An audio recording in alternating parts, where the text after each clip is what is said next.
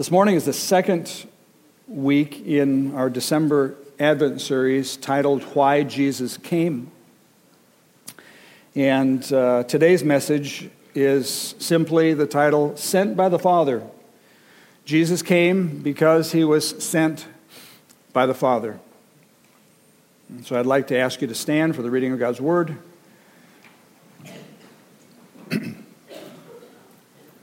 Please read with me. For God so loved the world that he gave his only Son, that whoever believes in him should not perish, but have eternal life. For God did not send his Son into the world to condemn the world, but in order that the world might be saved through him. And then from 1 John 4, and we have seen and testify that the Father has sent his Son to be the Savior of the world. So, Lord, we thank you for your word. We thank you for the truths that we're going to look at this morning. And we would ask the Spirit of God to be our instructor, our teacher, our counselor, the one who would convict us and motivate us and reveal to us the glory of our great God. We pray in Christ's name. Amen.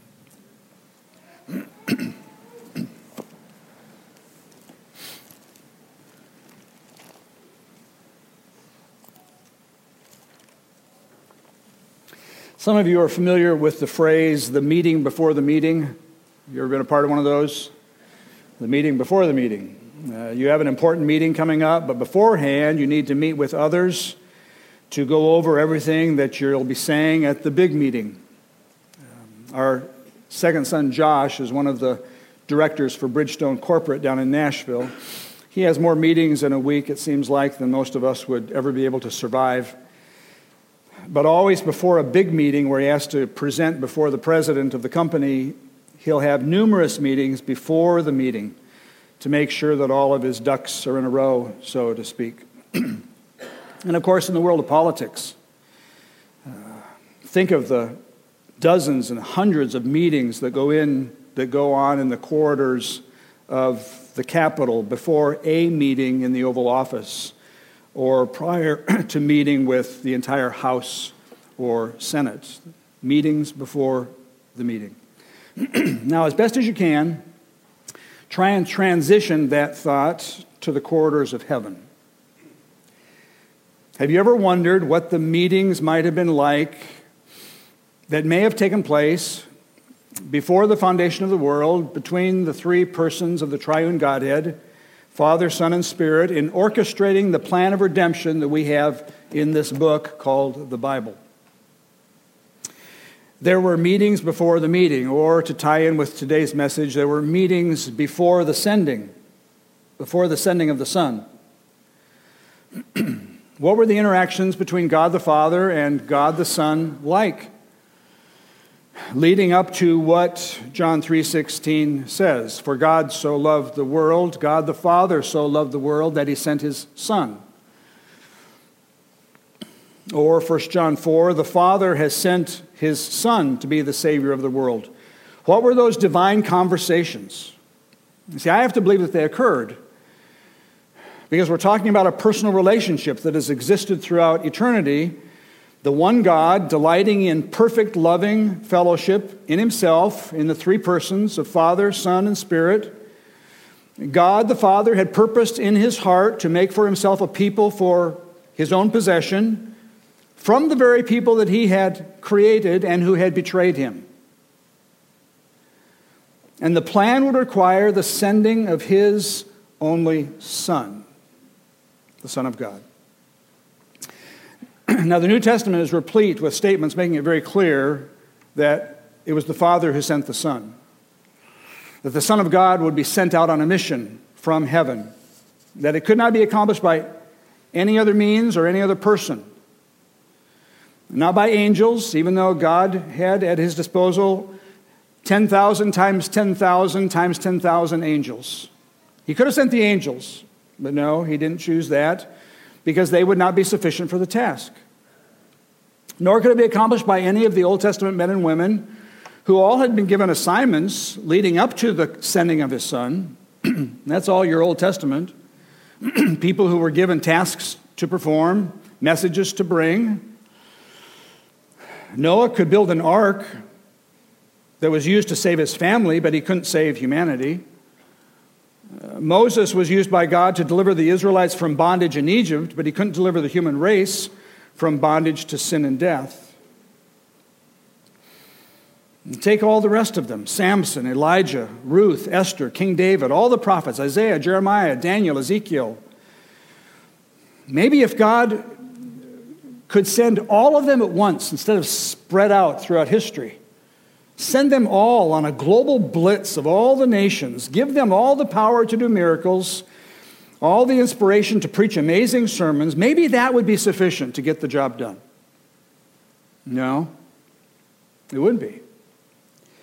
The only one who would qualify for the job was the Son of God himself. Now, Jesus wanted for it to be very clear that he had not come of his own accord, but that he had been sent by the Father, and that then he, in his submission, had agreed to come. In John's Gospel alone, over 30 times, Jesus makes reference to that fact, that he was sent. For example, John 7, I have not come of my own accord. He who sent me is true. I know him, for I have come from him, and he sent me. 7:33, I will be with you a little longer, and then I am going to him who sent me. John 8, I came from God, and I am here. I came not of my own accord, but he sent me. John 9, we must work the works of him who sent me while it is day. John 13, whoever receives me receives the one who sent me. And that's just a sample of the many times that Jesus made that clear. Now, this morning, what I'd like to do is for us to think about two very basic questions that, when answered, will help us to worship God even more during this Christmas season. The two questions are these. What was it that motivated God to send his own Son? And secondly, why did the Son agree to come? What was it that motivated the Father? And why would the Son agree to come on such a mission?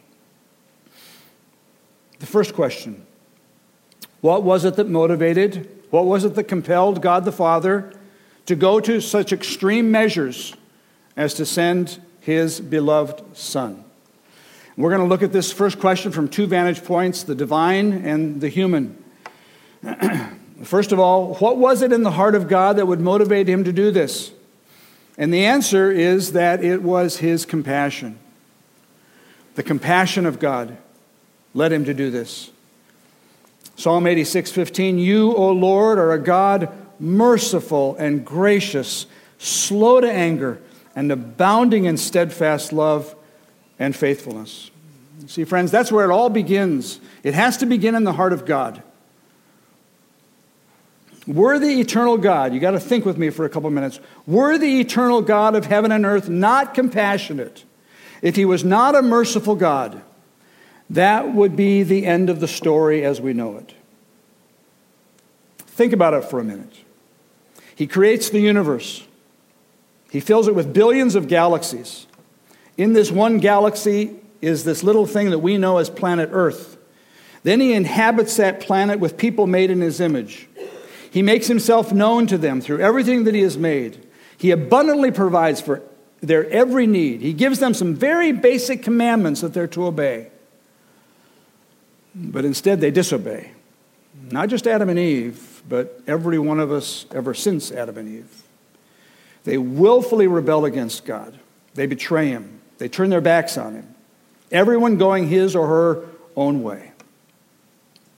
And in light of all that, if God was only a law-giving, law-keeping, world-policing God, then the story of mankind would be over, finished. God would have annihilated the human race and moved on to some other divine project that would give him glory. The whole drama involving Homo sapiens would have been chalked up as a disaster if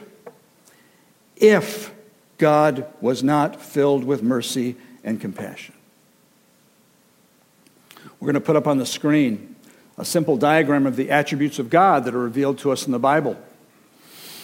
These He's all wise. He's just. He's omnipresent, omniscient. He knows all things. Omnipotent, all power, knowledge, knows everything about everything.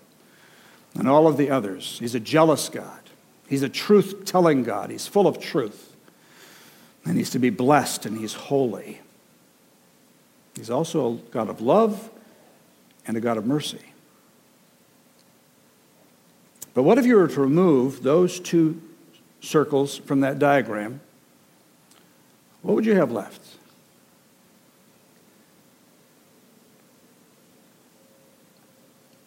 You'd have an amazing God. You'd have a God that should be worshiped. But he would not be a God of love or mercy. You remember what God declared to Moses about himself in the wilderness? Exodus 34, the Lord passed before him and proclaimed, the Lord, a God merciful and gracious, slow to anger, and abounding in steadfast love and faithfulness. Now, if mercy and love were taken away, like that previous diagram showed, what might God have declared to Moses? What if it said this? The Lord, a God omnipotent and all-knowing, quick to be jealous, and abounding in justice and wrath. How does that sound to you? How does that sound? It'd be true. You see, friends, we're often guilty of taking God's compassion for granted. We take his mercy for granted, with little or no thought given to what it would have been like had the reverse been our reality. If God was not merciful and gracious, if God was not slow to anger, if God was not abounding in steadfast love, there would be no good news. There would be no gospel. There would be no, for unto you is born this day in the city of David, proclamation from the angels.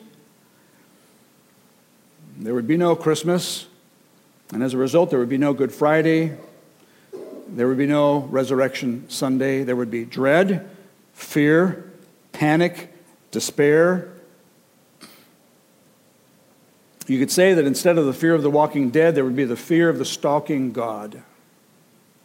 God stalking the earth. You see, friends, it was God's compassion that motivated him to look upon the world and purpose in his heart to work out a plan that would involve the unimaginable. I mean, Peter even says the angels long to look into these things because they can't believe that God would do what he did. The angels can't believe that God would go to such measures.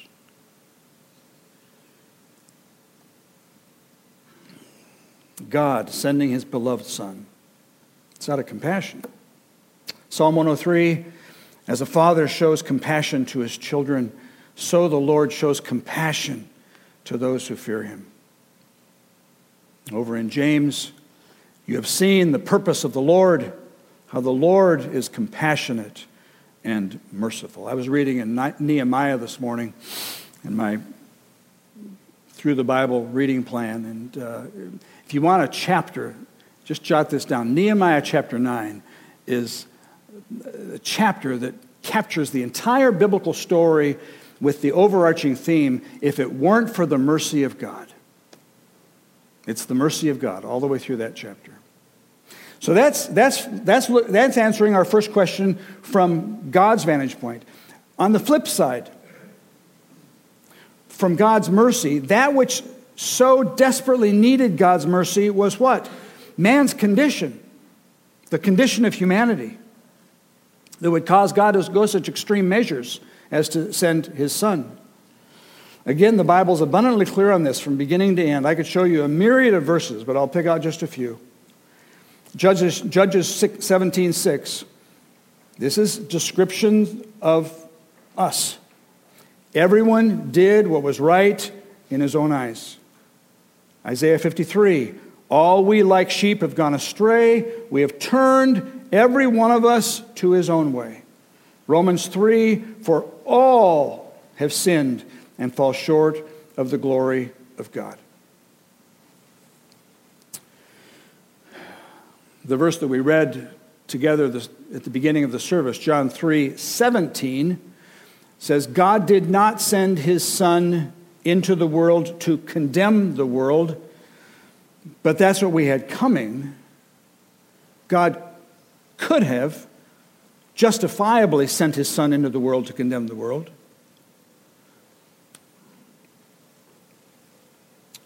See, friends, you and I are found guilty on all counts. We are found guilty of every crime imaginable against God. God could have thrown the book at us. He could have thrown the entirety of the commandments at us. You shall not have any other gods before me. Guilty. You shall not make for yourself anything that you bow down to and serve and worship. Guilty. You shall not take the name of the Lord your God in vain. Guilty. You shall practice Sabbath rest. Guilty. You shall honor your father and your mother. Did you ever dishonor your parents? Guilty. You shall not murder, a.k.a. hate. You shall not commit adultery, from the lustful eye to the illicit affair. You shall not steal. How about robbing God of his glory? You shall not bear false witness against your neighbor. You shall not covet anything of your neighbor's. Anything. Guilty, guilty, guilty, guilty, and guilty. And as a result, our condition deserved only God's judgment. Romans 1, the wrath of God is revealed from heaven against all ungodliness and unrighteousness of men who by their unrighteousness suppress the truth. No honor given, no thanks expressed, no recognition that God is God. And so as a result, man's condition is desperate.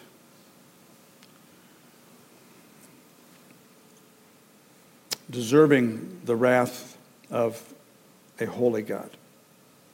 So, the abbreviated answer to that first question, what was it that motivated God to do such a thing as to send his Son? It was the combination of God's unfailing compassion, his love and his mercy, and at the same time, man's desperately wicked condition. You put those two things together, and you have God sending his Son. Now the second question. Why did the Son agree to come? When this plan was drawn up, why did the Son agree to come? Why did he agree with the plan? Remember when he was in the Garden of Gethsemane?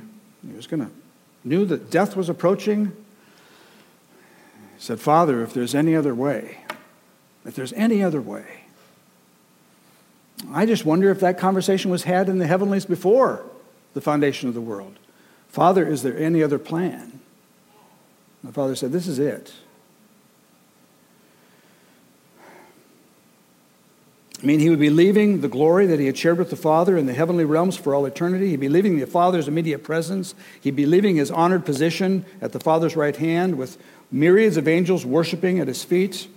And then coming to this minuscule dot in the universe that we know as planet Earth, inhabited by people whose hearts' intentions were only evil all the time, and agreeing to then take on our creatureliness, our flesh and bone. John 1:14, the Word became flesh. The eternal Word of God became flesh. The Son of God became flesh and dwelt among us. Philippians 2, he was in the form of God, but he didn't count equality with God a thing to be grasped tightly. But he, the Son of God, emptied himself by taking the form of a servant, being born in the likeness of men. Why? First of all, because he wanted to do the Father's will. God the Father had determined a plan that would perfectly satisfy his demand for justice on the one hand and manifest his mercy and love on the other. And the key player in the Father's plan was the Son. And the Son said to the Father, Father, I want to do your will. I love you that much, and I know your love for me. It is a love that we have enjoyed for all eternity. I want to do your will. John 4, Jesus said, my food is to do the will of him who sent me and to accomplish his work. John 6, I seek not my own will, but the will of him who sent me. I have come down from heaven not to do my own will, but the will of him who sent me, my Father's will. The Son of God agreed with the Father's plan because he wanted to do the Father's will. Secondly, he agreed because he wanted to display the Father's nature for all the world to see. He wanted everybody to see how amazing the Father is. See, the Son of God was given an assignment that had never been given to anyone else in history, to show the world what God is like in all his fullness. Think about it. Everyone who had been sent or commissioned by God before Christ, Noah, Abraham, Moses, Isaiah, Daniel, all the rest, they were all emissaries. They were messengers. And so in their humanity, all they could do was deliver a message or fulfill a task, a human task given to them by God. And they did. But the assignment given to the Son was to perfectly display the nature of God with nothing missing. See, how do you do that? How do you display the nature of an invisible God? By taking on human form. By being incarnated. We would have never come up with that plan. If you had taken the 100 most brilliant people in the history of the world and said, come up with a plan for revealing the nature of God in all of his fullness, man would have never come up with this plan.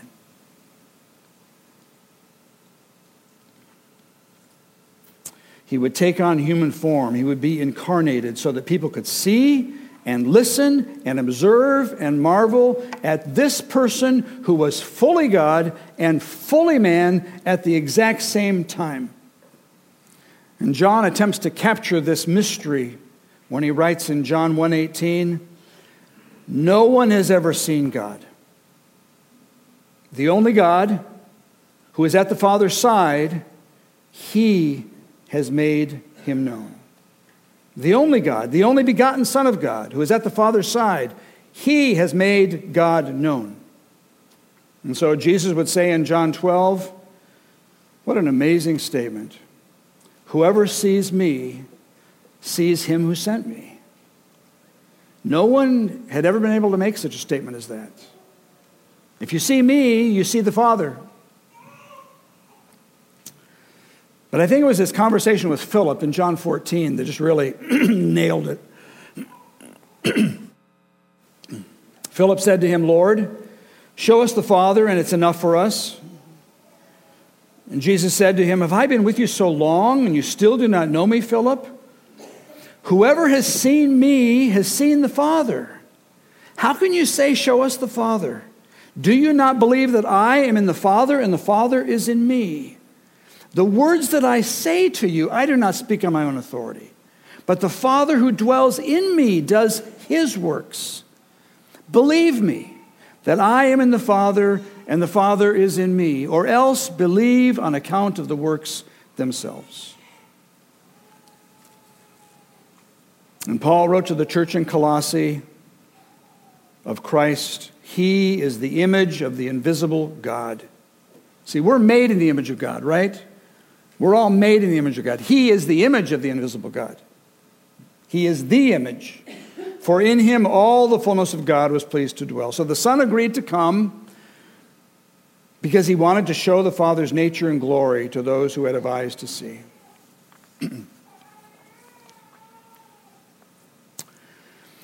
Another reason why the Son agreed to come was to demonstrate the depth of God's love.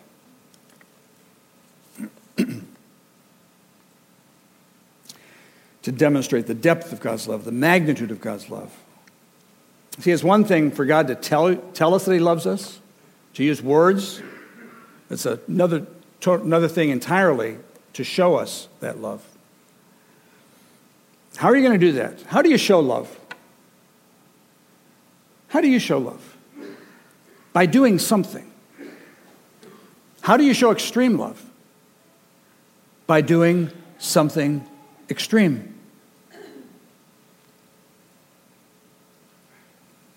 And so it couldn't just be by sending the Son. That wouldn't be sufficient. Think with me. The Father could have sent the Son on a mission of conquest, sent to conquer the devil and all the forces of darkness. But that wouldn't have displayed his love. He could have been sent to set up a whole new world order with the all-wise, all-powerful, all-knowing Son of God ruling from every world capital around the globe, all at the same time. Jesus on the throne, Jesus in the Oval Office, Jesus ruling and reigning from every world capital. But that wouldn't have displayed his love. No, the ultimate demonstration of the magnitude of the love of God would be for the Father to send his Son on a mission calling for the ultimate sacrifice. For the Son to bear the sins of the world and the punishment for those sins by being slaughtered as a sacrifice.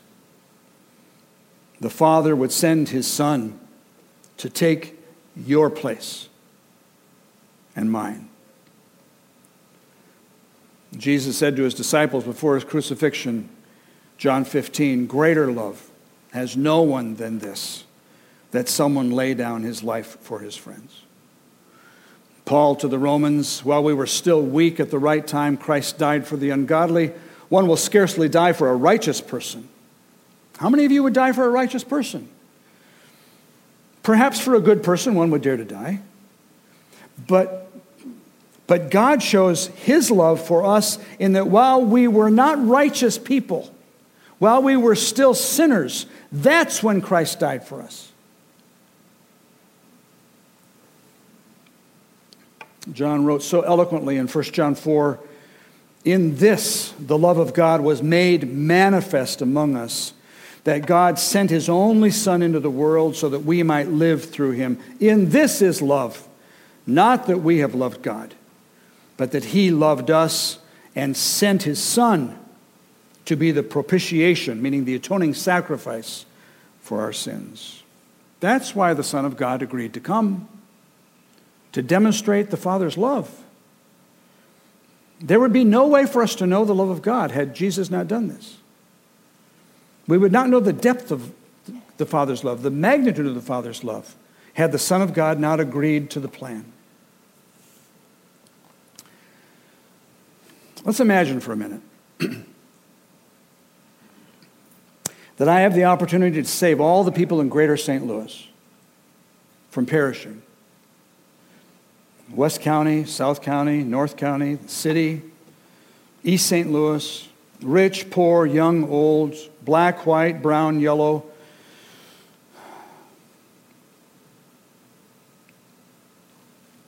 Some of those people are decent folks, and some of them are miserable people. Gang members, prostitutes, pimps, drug dealers. I have the opportunity to save all of them from perishing. But it will require me sending one of my sons. He has to leave home. He has to go live with them for 2 or 3 decades, many of whom are wicked and dangerous to be around. He will be abused by them in every imaginable way. And then he will be beaten and mocked and tortured.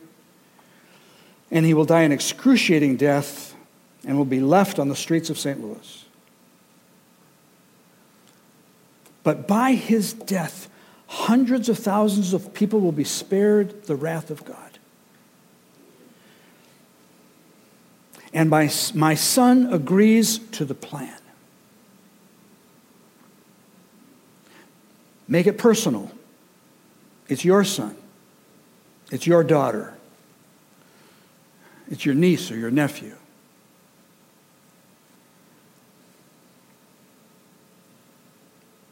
You're able to save thousands upon thousands of people, but it will require not you sacrificing your life. That'd be easy. Me give my life, fine. If that means saving all of St. Louis, I'll do it. If that was possible, sure. But for me to sacrifice the life of one of my children whom I love, and then for him to agree to go because they love me so much. You see, friends, you gotta make this emotionally real for you to get into the heart of God the Father and God the Son in devising such a plan and then agreeing to the plan. Whatever else you know about God, make sure you know He is like that. Another reason the Son of God agreed to the plan was because He wanted to come and declare the good news that the Father had given Him to declare. It wasn't just His actions, it was also His words. The Son of God came preaching and teaching, declaring good news, proclaiming. He came with a message. In the midst of all of Jesus' words was the message of good news, the gospel. It began with the angelic nighttime announcement given to those unsuspecting men in Judea. I bring you good news of great joy that will be for all the people. For unto you is born this day in the city of David a Savior, who is Christ the Lord.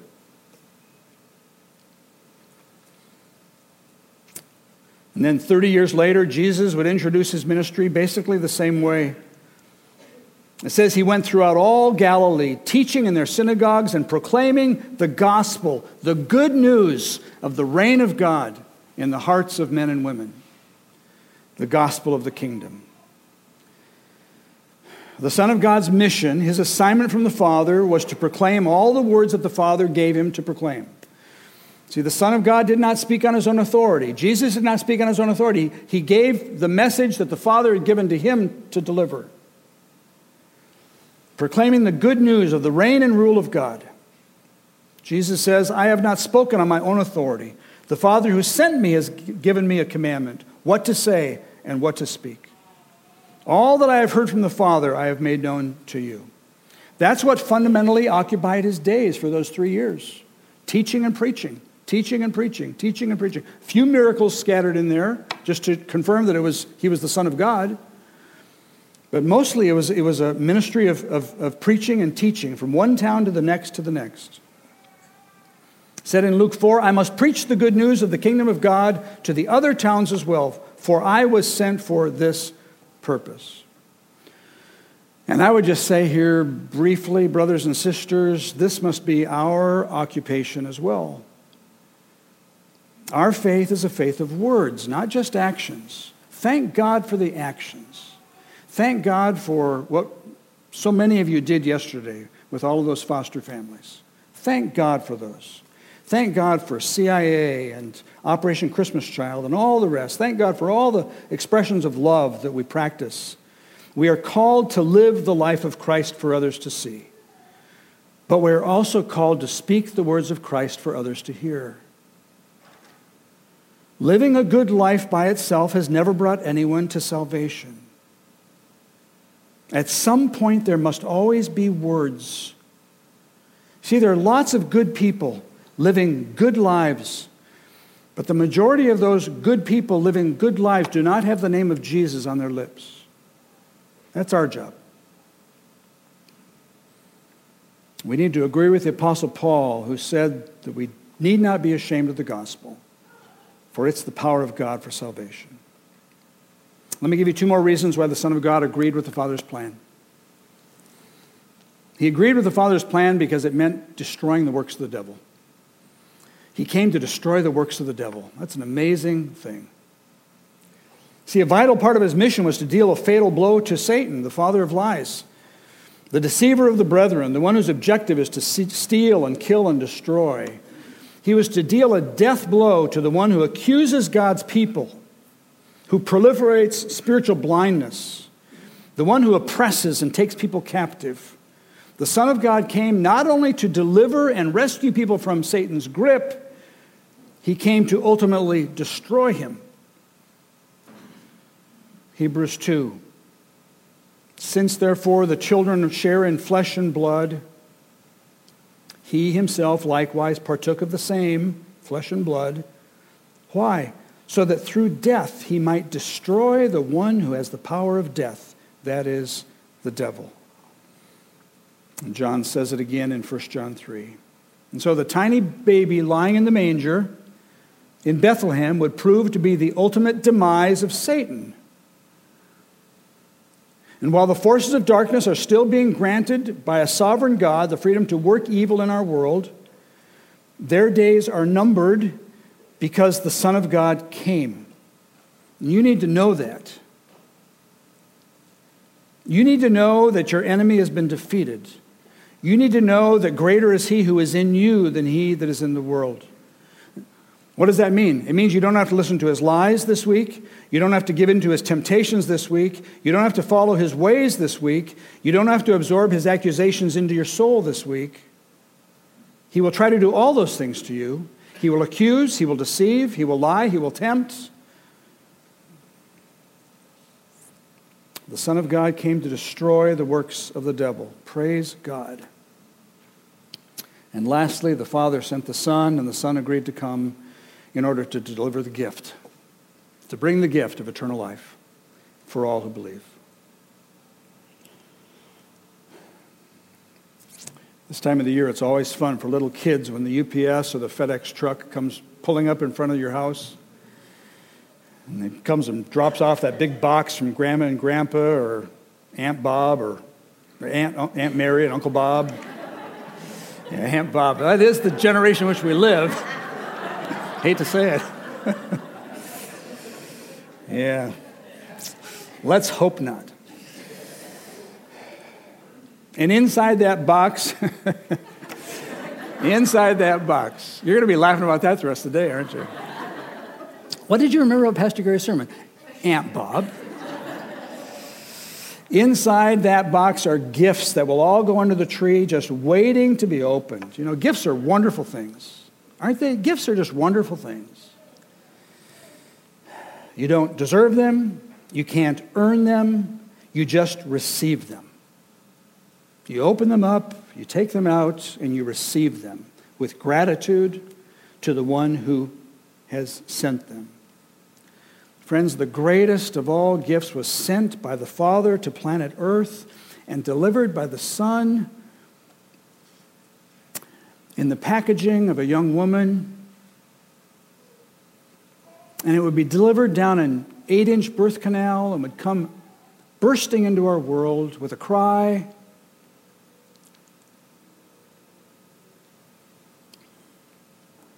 For God so loved the world that he gave the gift of his Son, that whoever believes in him should not perish, but have eternal life. For God did not send the Son to condemn us. No, God the Father, out of his love, sent the Son to save us. We have a Savior. I write these things to you who believe in the name of the Son of God, that you may know that you have eternal life. Why did Jesus come? Because he was sent. And because he loved God the Father. He wanted to do his will. He wanted to demonstrate for the world what God is like, so that when you see Jesus, you see the Father. He wanted to destroy the works of your enemy, the devil. He wanted to deliver you and rescue you from condemnation and wrath, which you deserved. And he wanted to give you the greatest of all gifts. Let's pray together.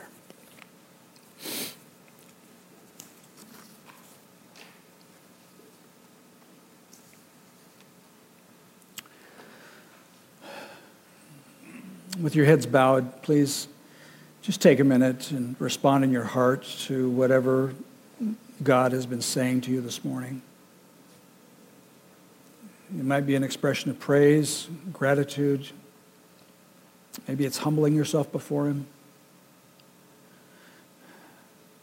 Maybe for you it's saying, God, I need your Son. I need a Savior. My condition is not good. I've got boatloads of sin. I really, truly deserve to be punished. But I've now learned that Jesus took my punishment. And so I want to live for him and follow him and trust in him. If you've never done it before, give your life to Christ today. receive him, believe in him, become a child of God. Thank you, Father. Thank you, God, Father, Son, and Spirit, for devising such a plan in the heavenlies. Thank you, Father, for such great, great love, that you would be willing to send the Son whom you loved. Thank you, Lord Jesus, for agreeing to the Father's plan. Thank you for coming. Thank you for living. Thank you for dying. We needed a Savior. Every one of us in this room needed a Savior. Some of you have moms and dads who need a Savior. Some of you have brothers and sisters who need a Savior. Some of you have sons and daughters who need a Savior.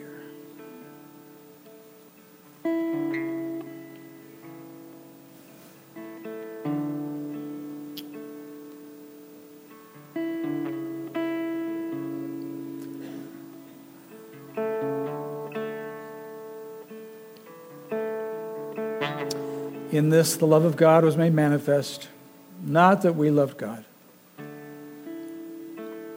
but that he loved us and sent his Son to be the Savior of the world.